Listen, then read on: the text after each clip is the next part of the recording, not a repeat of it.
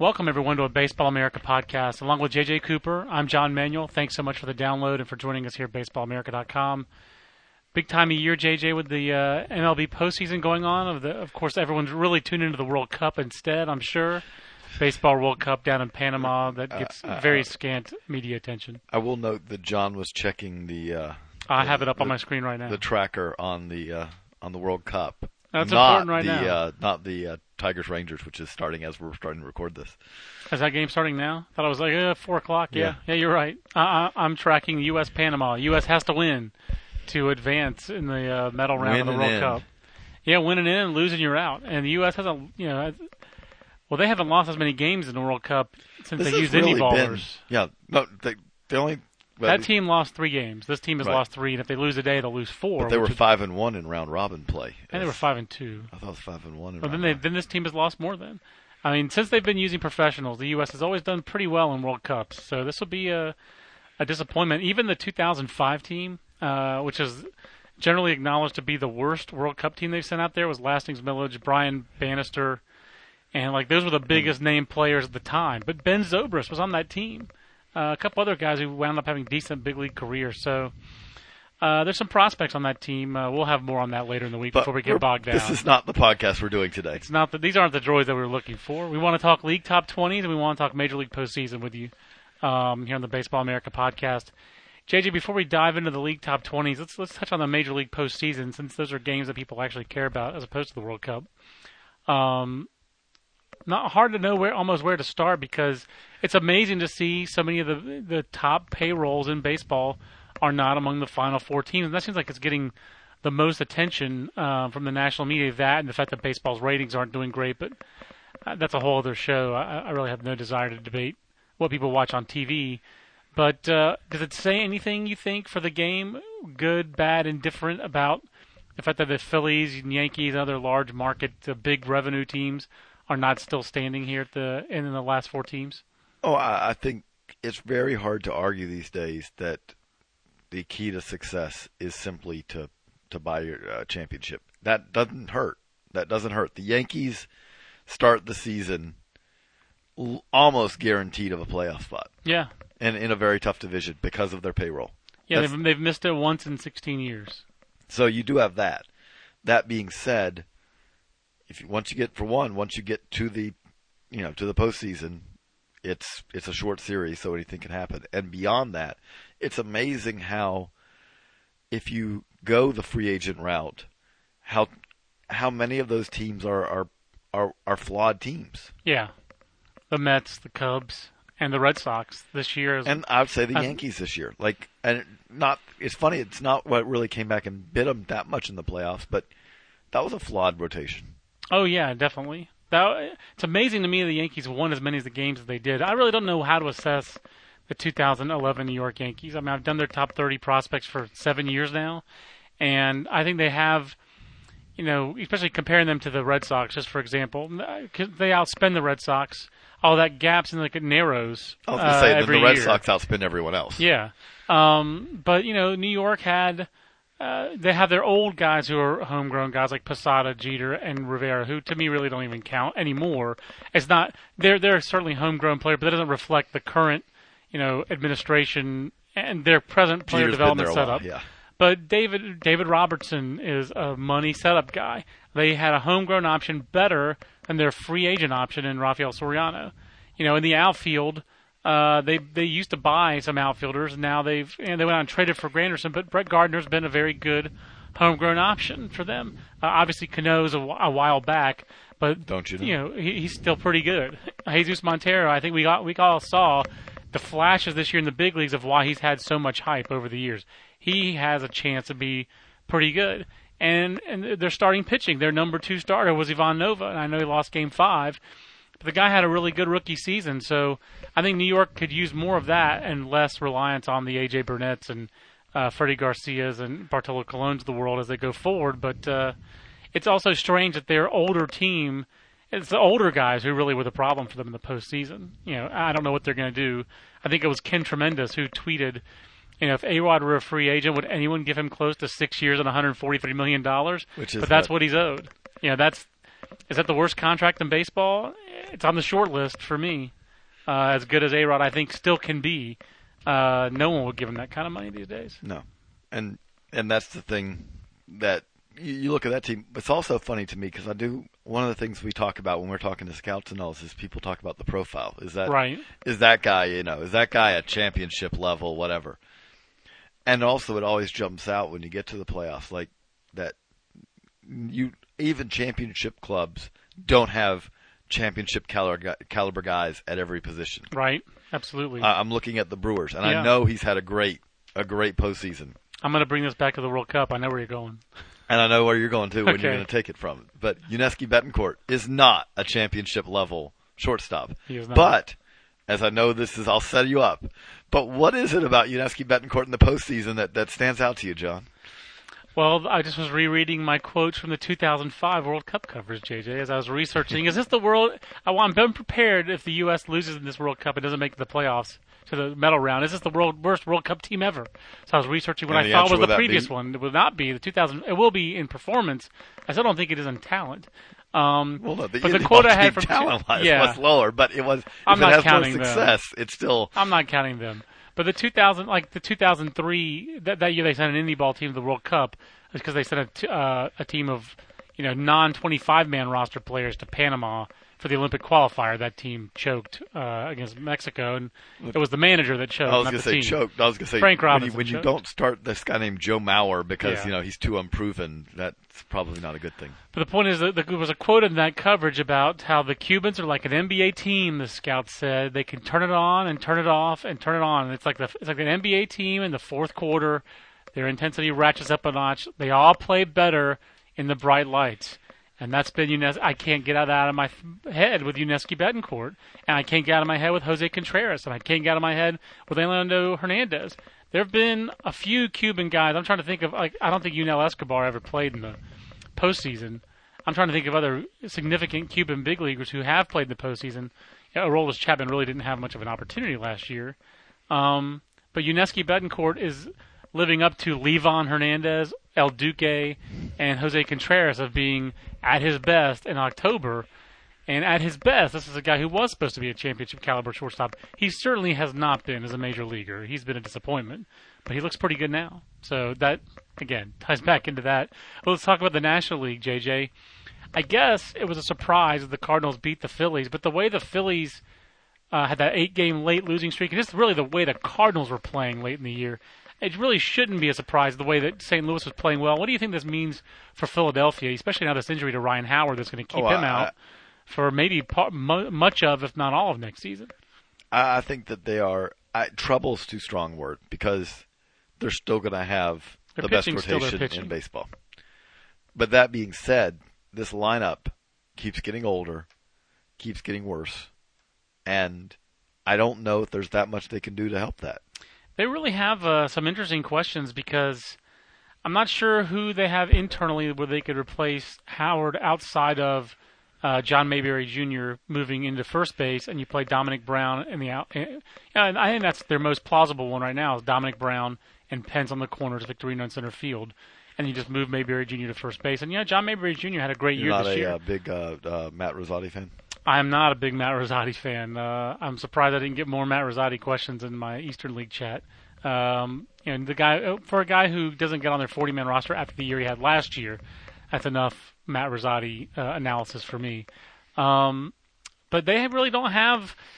To me, I thought that moving forward for them, their best trade chip might wind up being Dominic Brown, because I think that John Mayberry Jr. fits a lot better for them going forward in the next 2 or 3 years, where their window is, than Dominic Brown does. Now I don't know if they can trade Dominic Brown. Right now they look like they need him to be an everyday guy in left field with Mayberry at first if they don't want to go outside the organization. And then what do they do at shortstop? That's their other big question. That's the immediate question, is Jimmy Rollins. And, of course, the question that everyone talks about with Ryan Howard, he slugged under 500 this year. 488 slugging. Is that the worst contract in baseball? I was going to say, the good news is he's only got 6 years left on that deal. I think it's just 4. He hasn't started yet. I thought it was a 4. I'm checking Olcott's baseball contracts. But to my knowledge, well, let's just look. But I mean, it's $25 million a year, right? It's a lot of money for a lot of years. It's 5 more years. It's 5 years through 2016 at $25 million a piece. Next year $20 million, $20 million, 25, 25, 25 in 2016. Again, the best way to put it is $10 million buyout in 2017. The best way to put it is if Ryan Howard, pre-Achilles injury, hit the free agent market right now. I don't think he'd get that. No, I don't think he'd get that. He would get less than Prince Fielder.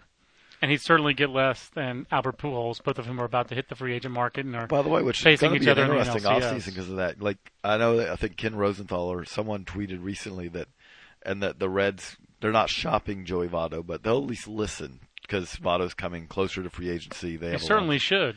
Right. Now, so what that means is if Votto's available, plenty of good first basemen available this offseason. Yes, the market will bear, as Tex Cobb said, what the market will bear.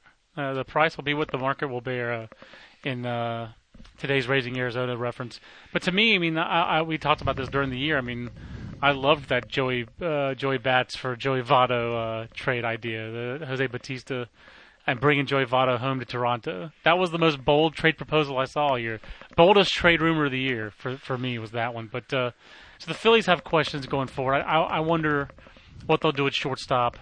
They certainly, JJ, don't seem to have a viable candidate in their organization who can step in 2012.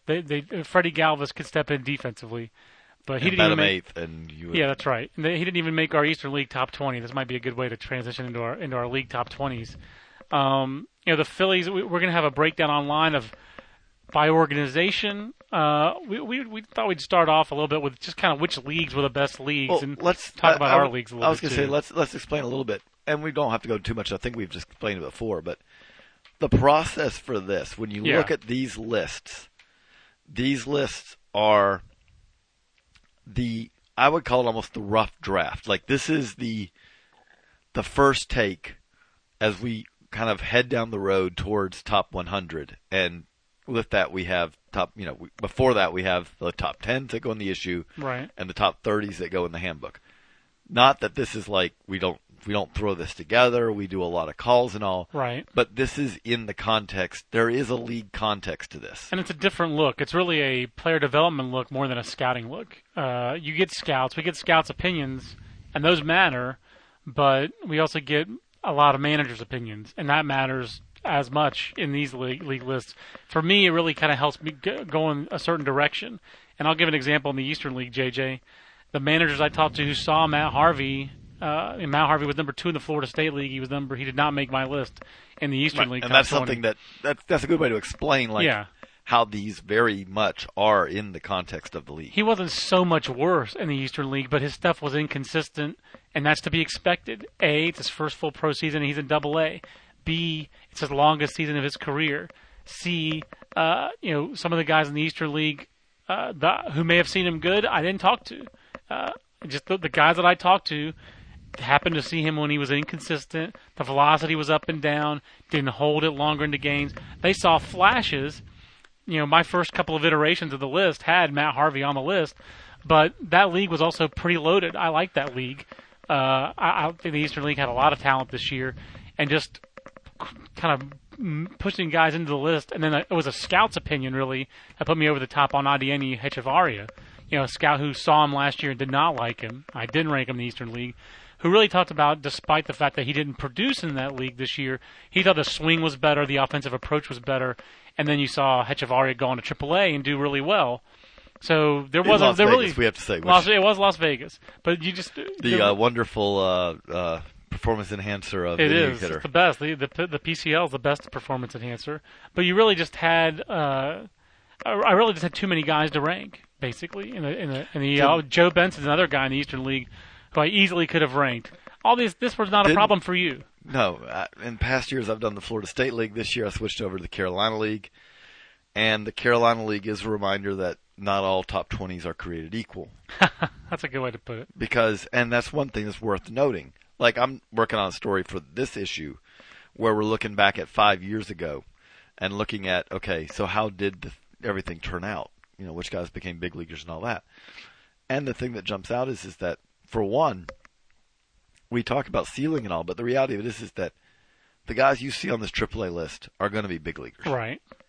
The guys you see on this Sally League and Midwest League list, some of them are going to become stars, and probably a couple of them will never reach the big leagues. Right. Because every level you climb is a great leveler that basically sifts out some prospects. Like that's on your laptop, right? That research you've been doing. You might have to go get that research because that's actually a pretty interesting podcast topic. I was going to say I think I have somewhat of it in my head. That's pretty fascinating stuff. Breaking down our 5 years ago lists, and we run those lists, and it's always good to see a list that you may have done for those of us who've been around a while. And say, oh, thank goodness, lots of asterisks. But the funny thing is, it's like taking it beyond the asterisk, because the asterisk just means they got to the major leagues. That's all. So that would be like, hey, Mike Tonis, have you ever made a top 20? Because he's on my mind because he's on the Greek World Cup team. He got there for 6 plate appearances and went 0 for 2, I believe. But that's an asterisk if you ever made a league top 20. You want to go a little bit beyond that. So when we look at what our leagues did 5 years from today, well, we're hoping for more than asterisk. We're hoping for impact, just like major league clubs are doing it, because we want to find impact. And the less than that, we want to. I'm not saying it correctly. It would be worse if you find guys outside the top 20 who made more impact than the guys inside the top 20. And there will be. I'll tell you right now, there will be a couple. Yeah, because there are late bloomers. Well, on the pitching side, pitching is a much more. It's funny. We both talk about that pitching is much more interesting in some ways because for us because there's so much to it and it can change on a dime. A guy can be awful this year and next year adds a pitch and it makes it entirely. A hitter can hit generally.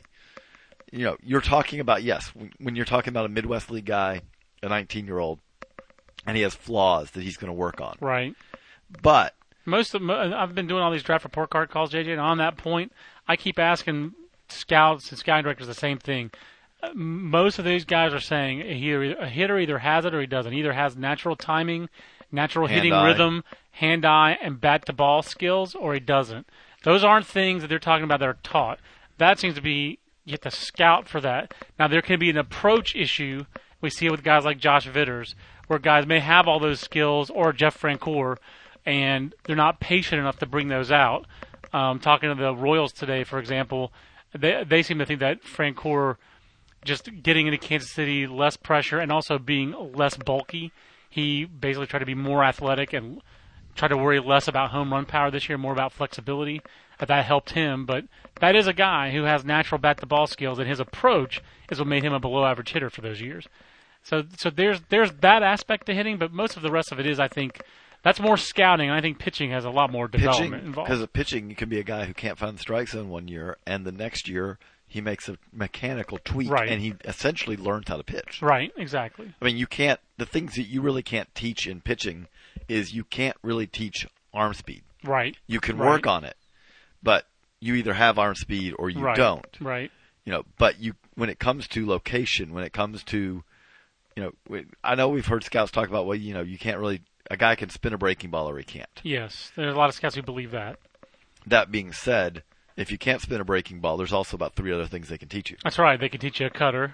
Absolutely. There are a lot of things like that, and changeup can be an equalizer for you as well. You can have 4 pitches that are fastballs, basically, just with different grips, depending on the teacher. A cutter, a 2-seamer, a 4-seamer, a changeup are all basically thrown with the same motion and same release point. But that being said, it's funny, but we were also ranked. We looked at the leagues, and the IL is a 5-star league. And speaking of pitchers, if you have Matt Moore and Julio Teheran at the top of your list, you're going to be a 5-star league probably. I didn't do these rankings all by myself, but I was the point man for these league rankings, and I just thought it was really unusual, not just to see the International League have impact guys like that, like a Desmond Jennings also is in that league, Jesus Montero, but most of those guys were young.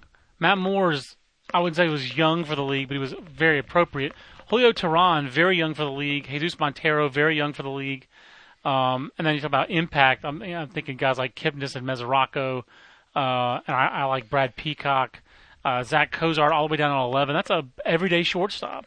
There are not a lot of everyday shortstops in it, and when you're looking at full season minor leagues. So I like. We'll put it this way: Vance Worley, who already has had some impact at the big league level, is Right, 15. exactly. So I thought that league was pretty loaded, and again, I thought it was pretty young for that level. And I thought that the same, somewhat the same was true for the International League. Again, young talent in the IL. I mean PCL, I should say, with Lowry, Ackley, Moustakas. Even Jordan Lyles back at 9, who obviously kind of used up his big league eligibility. Martin Perez. It was a pretty young league, and most of those guys were young and held their own. Martin Perez was pretty much just young. Which unfortunately, that's what I was going to say. That's been the Martin Perez qualifier for multiple years now. He's starting to almost be like a pitching version of Wilmer Flores. It's not that bad because it sounds like his pitchers are still good, whereas Wilmer Flores, the tools don't sound as loud as they used to be. People are very split on Wilmer Flores. I don't get as much of a split on Martin Perez. I would say more I compare it to another pitcher, which is Casey Kelly. Yeah, but Casey Kelly, there are good excuses, I would say, for Casey Kelly. Only focusing on pitching. Really, this is his second full year as a pitcher. I mean, that doesn't matter, and also as a guy who was a two-sport guy out of high school, and then a two-way player his first year in pro ball. I think there are legitimate excuses for Casey Kelly not having taking a while. I was going to say, but you still can with him. You still can wonder. He gets hit awfully hard for a guy who has really good stuff. I don't disagree with that at all.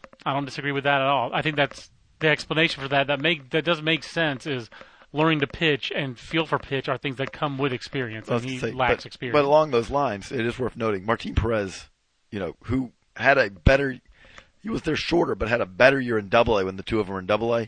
He's still younger than Casey Kelly. Right. Absolutely. And when you say he's left-handed. He's left-handed, so Casey Kelly's not in that top echelon of prospects anymore for me because of the reasons you're talking about. But I'm not writing that guy off either. I'm not writing him off. No. Yes, he's still a person of interest for me. Right. What I'm saying is those are two guys who are in the upper minors, pitchers who have really good stuff and haven't always had the results that match that stuff. Right. No doubt. Don't disagree there. Do you have I'll ask you, do you have a cheese ball?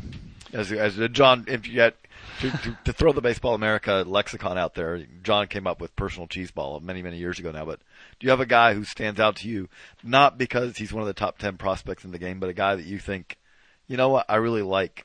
Well, Brad Peacock is probably the guy who, looking at the Eastern League list, JJ, I wound up ranking him ahead of Jacob Turner and Manny Banuelos. Those two guys clearly have more pedigree than Brad Peacock, but and maybe I'm falling into the same trap. But Brad I'll preface this with a story. I was talking to Damon Oppenheimer for the Yankees draft report card. These are no secret that we talked to the scouting directors. But I was talking to him about my Yankees ranking from last year, and I ranked Hector Noesi 7th in their top 30 and Ivan Nova 13th. And I explained to him the reason why I did that was Noesi has better fastball command. That makes you more likely to be a starter, yada, yada, yada. And he said, 9 out of 10 times you're right. He told me, he broke down off the record why he thinks Nova made the strides that he made this year. But he basically said that the approach, he said, I would not deviate from that approach, ranking prospects the way you're doing it. And so that leads me to feel confident in Brad Peacock, because Brad Peacock mowed through AA and AAA lineups basically with his fastball. His secondary pitches flash above average, and they're generally average, both a curveball and a changeup. But he just is 92 to 94, touches 97 when he needs it, and has a quick arm and is athletic, and probably has fringe average major league command. And he gets swings and misses with the fastball in the strike zone. There's something to that. So Manny Banuelos has 3+ pitches. That Brad Peacock does not. But Brad Peacock does a lot more quality strikes with his fastball.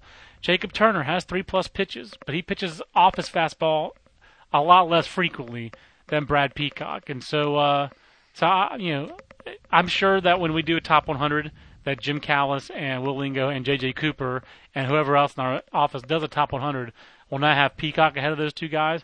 I probably will.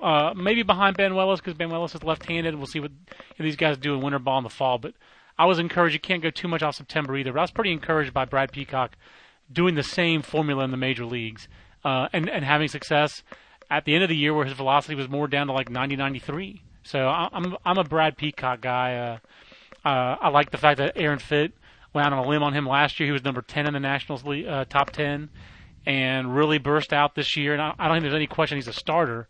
That's number one, despite his lack of size. And number two, I think he's more than a starter. I think he's going to be like a number 3 starter and slots in very well with a Strasburg, a Jordan Zimmerman, a Detweiler, a John Lannon into next year's Nationals rotation, and then kind of holds the fort while more reinforcements get there, perhaps a Matt Perk sooner than later. Guy that jumped out to me doing the Carolina League was Jonathan Scope. Yeah. Who was one of those guys. Every year it seems like there's a guy who, when you start your calls, you think's going to make the list, or maybe sometimes not even going to make the list. And as you do call after call, you go, wow, this guy really, the impression around this league is this guy's a good bit better than what I thought he was coming in. Okay. Not that Scope, not that I didn't think he was a solid prospect, but you were getting guys saying, you know what? There were guys who were saying, I don't think there's that much separation between him and Machado. Yeah, that was interesting when you said that. There's, and they said, I think he can play third. I think he can play second. I think he can play short. He's not going to play short right now because, right. And they said, I had one guy mention, he said he thought he was playing second because there's the possibility that Machado eventually would have to move to third. Right. So get comfortable at a position that's not going to get blocked by that. And Scope's playing second for the Netherlands when he plays in the World Cup. Everything goes back to the World Cup. Didi Gregorius playing shortstop. Right. But he's the guy who stands out from that standpoint of a guy who is better than I thought it was coming in. Now, not all those, like I think of many years ago now, Matt Kemp was that guy when I was doing Florida State League calls, and it's like, Matt Kemp's better than I thought he was. He's got to go right up. The year before that, Joel Guzman was better than I thought he was, and so it doesn't always work out. 2 out of 3 ain't bad. I think Jonathan Scope will be better. And in your Carolina League list, one of the things that stood out when I was reviewing all the league top 20s, and we gave the Carolina League list 1 star. For me, the biggest thing is that I thought it ran out. Really, when you get into like number 7, 8, I like Jake Odorizzi. I like Bryce Brentz. Joe Weiland's like a back of the rotation profile, and I like Joe Weiland. I love him out of Bishop. Bishop Manogue High School in Reno. I loved him out of high school. But Andrelton Simmons is one of my cheeseballs in the whole minor leagues. I think it's interesting with the Braves system. They draft Nick Ahmed out of UConn this year. So a college shortstop with some upside, but we'll see. There's, I think it's too early to evaluate what he's going to do because he had a punctured lung in the spring and I don't think was 100% healthy this summer. But they moved last year's top draft pick, Matt Lipka, to center field in Instructional League. And I think a big reason for that is Tyler Passernicki ahead of him at AAA, and then Andrelton Simmons at they high. Say it's just because of opportunity. They need a center fielder, all that. We always say that. I think it's because Matt Lipka was never going to be the shortstop that Andrelton Simmons is. Yeah. I don't think there's much question on that. I was talking to a scout director about this year's draft, and he said, take, for example, Colton Wong. Colton Wong is not ever going to be better. He was explaining why he thought it was a mediocre draft. He said, Colton Wong was a consensus first-round pick. He didn't think Colton Wong would ever be better. He was comparing him to his big league team second baseman and said, no way. There's just no way. He doesn't measure up in any way. So for him, that ruled out this guy's not a regular, not a first division regular, so I'm not taking a guy like that in the first round. And if that's the kind of draft this is, then I don't think it's a good draft. Andrelton Simmons doesn't seem like he's necessarily a classic profile shortstop, but there aren't a lot of great shortstops in the minor leagues, and he seems like he could definitely play the position. And the other thing is we have to recalibrate our idea of what a shortstop is. Because I agree. This is not the trinity of Jeter, Garcia Parra, and A-Rod, where you say, to be a first division shortstop, you need to play solid defense while, hitting 300 with 20 power. homers. Yeah, exactly. Because that's not, just look around. Again, Yuniesky Betancourt is playing. That's right. Troy Tulowitzki ain't walking through that door for a lot of clubs. Right. And the thing about it is like what Simmons does have is had multiple guys in that league say, you can't throw a fastball by him. He's got quick hands, good hand-eye. Now, that doesn't mean he's going to be an offensive force necessarily. Right. Doesn't have a whole lot of power. But it does give you an idea that he can be a successful, big league shortstop who gives you defense and a solid bat. Right. He's probably a bottom of the order, 6, 7, 8 hole hitter in the National League. But does he have a chance to be like young Alex Gonzalez defensively? Well, yes, it sounds like he does, if not better. No, he was He's pretty going to have interesting an to me. arm, if nothing else. It's a Carlish arm. Did it bother you though that I gave them a No. 1 star? No, Okay. I'd be honest. Again, coming from the Florida State League in past years, it really felt like I was ranking guys from 11 to 20 who would have been in that 21 to 25 range. Right. Now, the South Atlantic League got 5 stars, JJ. Let's talk a little bit about the Sally League, because this league was pretty loaded. Very you loaded. got Bryce Harper, Manny Machado, and Jameson Taillon, the first 3 picks from the 2010 draft, all in the top 4. But there's Jurickson Profar breaking his way in. Not 1, 2, 3. Not 1, 2, 3. And there's Profar busting his way in. And we've talked about this, I think, on past podcasts or on the radio show on Sirius XM, which is on hiatus for the month of October, by the way. We'll be back. We will be back. And also on the Twitter machine, Japers413, of course. Japers hit us up asking when the organization top 10 lists start hitting the site. I believe October 31st is when that starts, because this issue that we're working on goes to press the 11th, 12th, and 13th. That means the top 10s go to press 25th, 26th, 27th. Yep. So that would mean October 31st. Sounds right. Would be pencil, tentative. Pencil that in. Pencil that in. But right now, I believe we're talking about the National League East is where we're going to start this year. So probably looking the Braves on the 31st as a guess. So we'll see where Andrelton Simmons factors in there with the Braves. But this South Atlantic League list, JJ, I think we might look back at this list and just in a couple of years and see 20 asterisks, and we're going to see some impact out of this draft, out of this class. There are some guys. There are guys from 7 to 10 on this list who you say, okay, I could see that guy, if everything breaks right, being an all-star. It wouldn't shock me if all 10 of the top 10 guys are in our top 100, for example. I would almost expect that to happen. Yeah, Xander I'm not sure if Bogaerts that's is 10. I'm not sure if that's true of any of the other top 10s. I could see Xander Bogaerts on our top. He'd be a top 100, a number 100 type of guy, if not a little bit higher because of his upside. Still pretty raw. I mean, the guy did only hit 260, 324. But he did slug 500 but as an he has, 18-year-old. That's right. Huge power potential. And a guy who's playing shortstop. I mean, Right. You got lots of, and then you have real risky types in the second half of this list, like Trace Thompson or Tyler Matzik or Domingo Santana, guys who are real boomer bust guys. But that's the kind of guy you should rank in a South Atlantic League top 20 for me. You should at this kind of league, you want to aim high. Right. The guy I don't believe in this 20 is Tyler Matzik. Yeah, I have to say that I don't believe in him. I've talked to. That's nothing against Tyler, but it's just let me just say I don't believe. I don't see right now personally if I was ranking it. I didn't make those calls. Right. But I don't see it. I don't think you're seeing enough flashes yet for him to be a top 20 guy. Yeah, it's just flashes, Right. and he's 2 years out from having been the 11th overall pick in the draft, and he's not from Wyoming like Bryson Nimmo. He's not from the Northeast. He's from Southern California. Those high school kids from Southern California are supposed to be a little bit more polished than he's shown. Well, and I've asked pretty much every scouting director I've talked to for these draft report cards.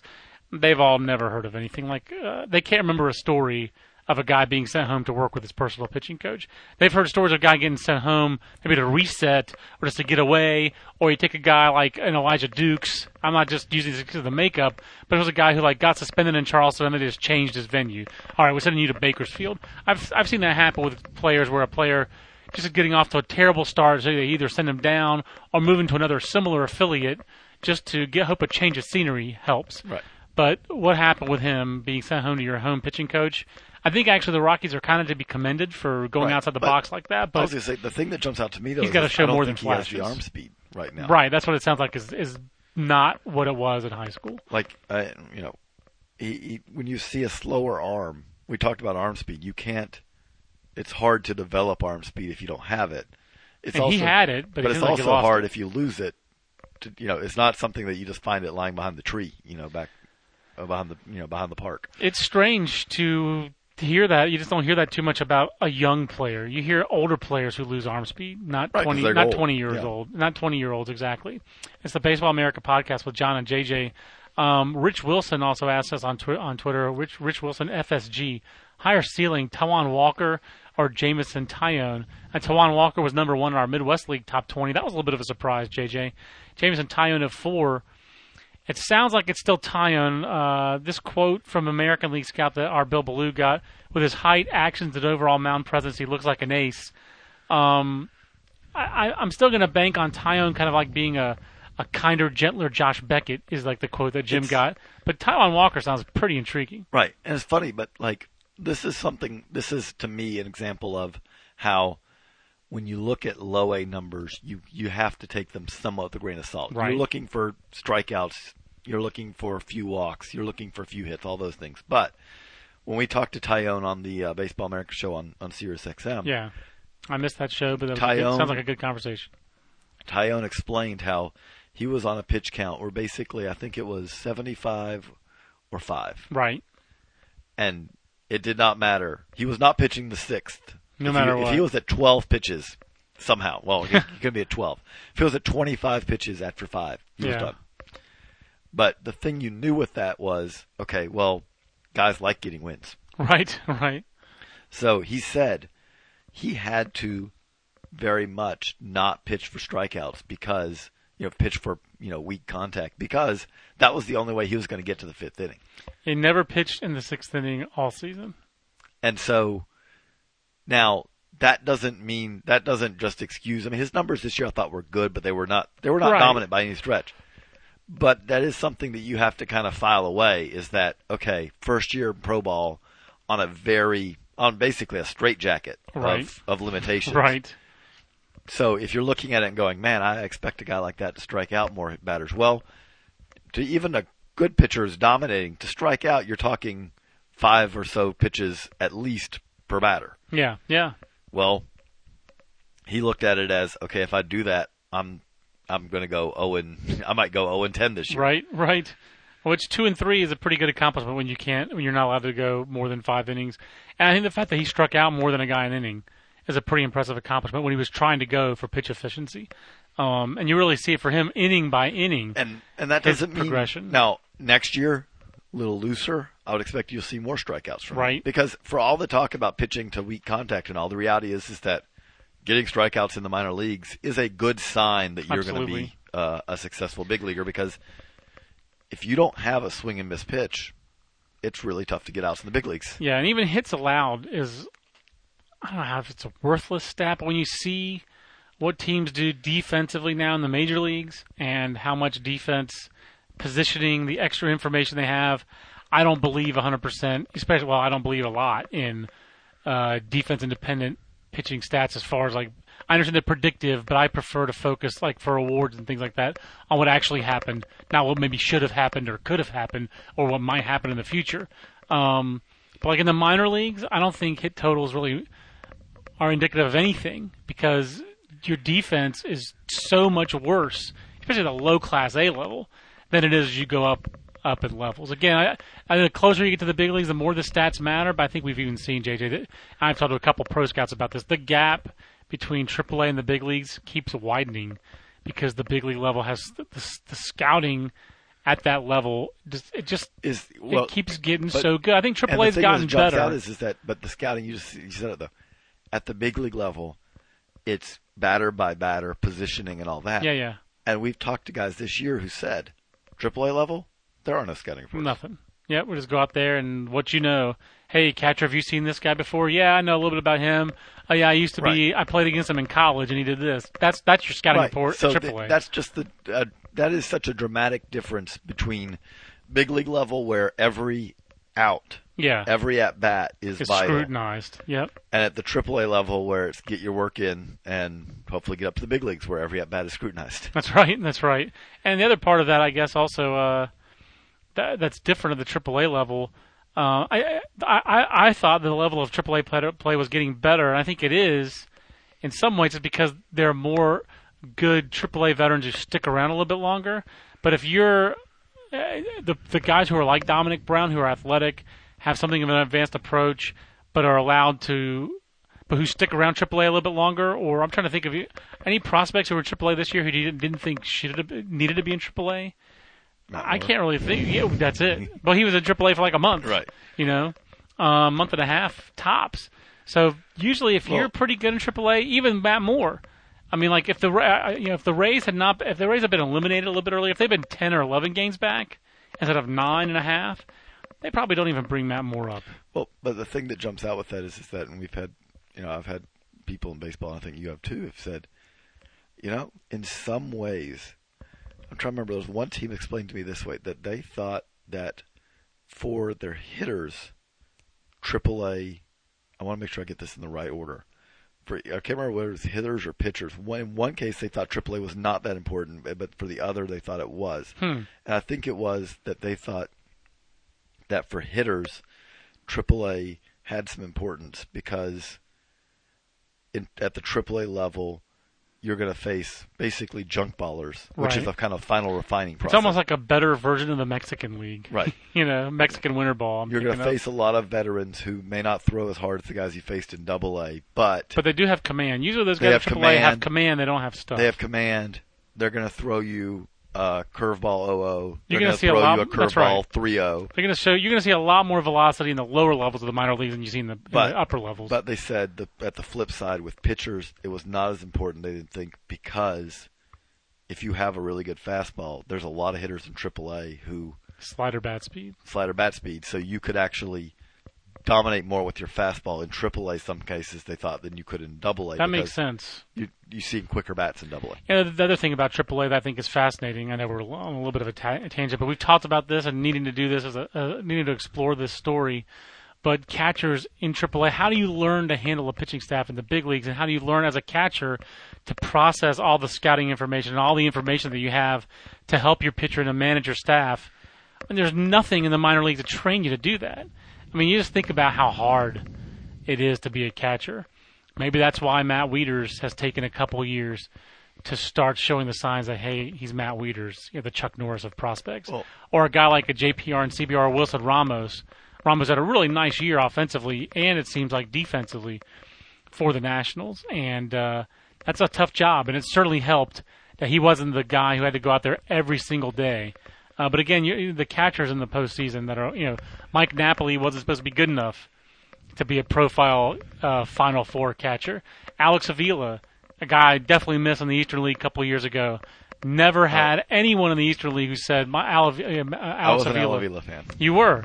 And even a scout I talked to this year on Eastern League coverage, I asked him, what did you have on Alex Avila a couple of years ago? Because, I liked the bat better than what you had, because I read in my notes. He said, no, I like the bat better than that. I didn't talk to this scout that year.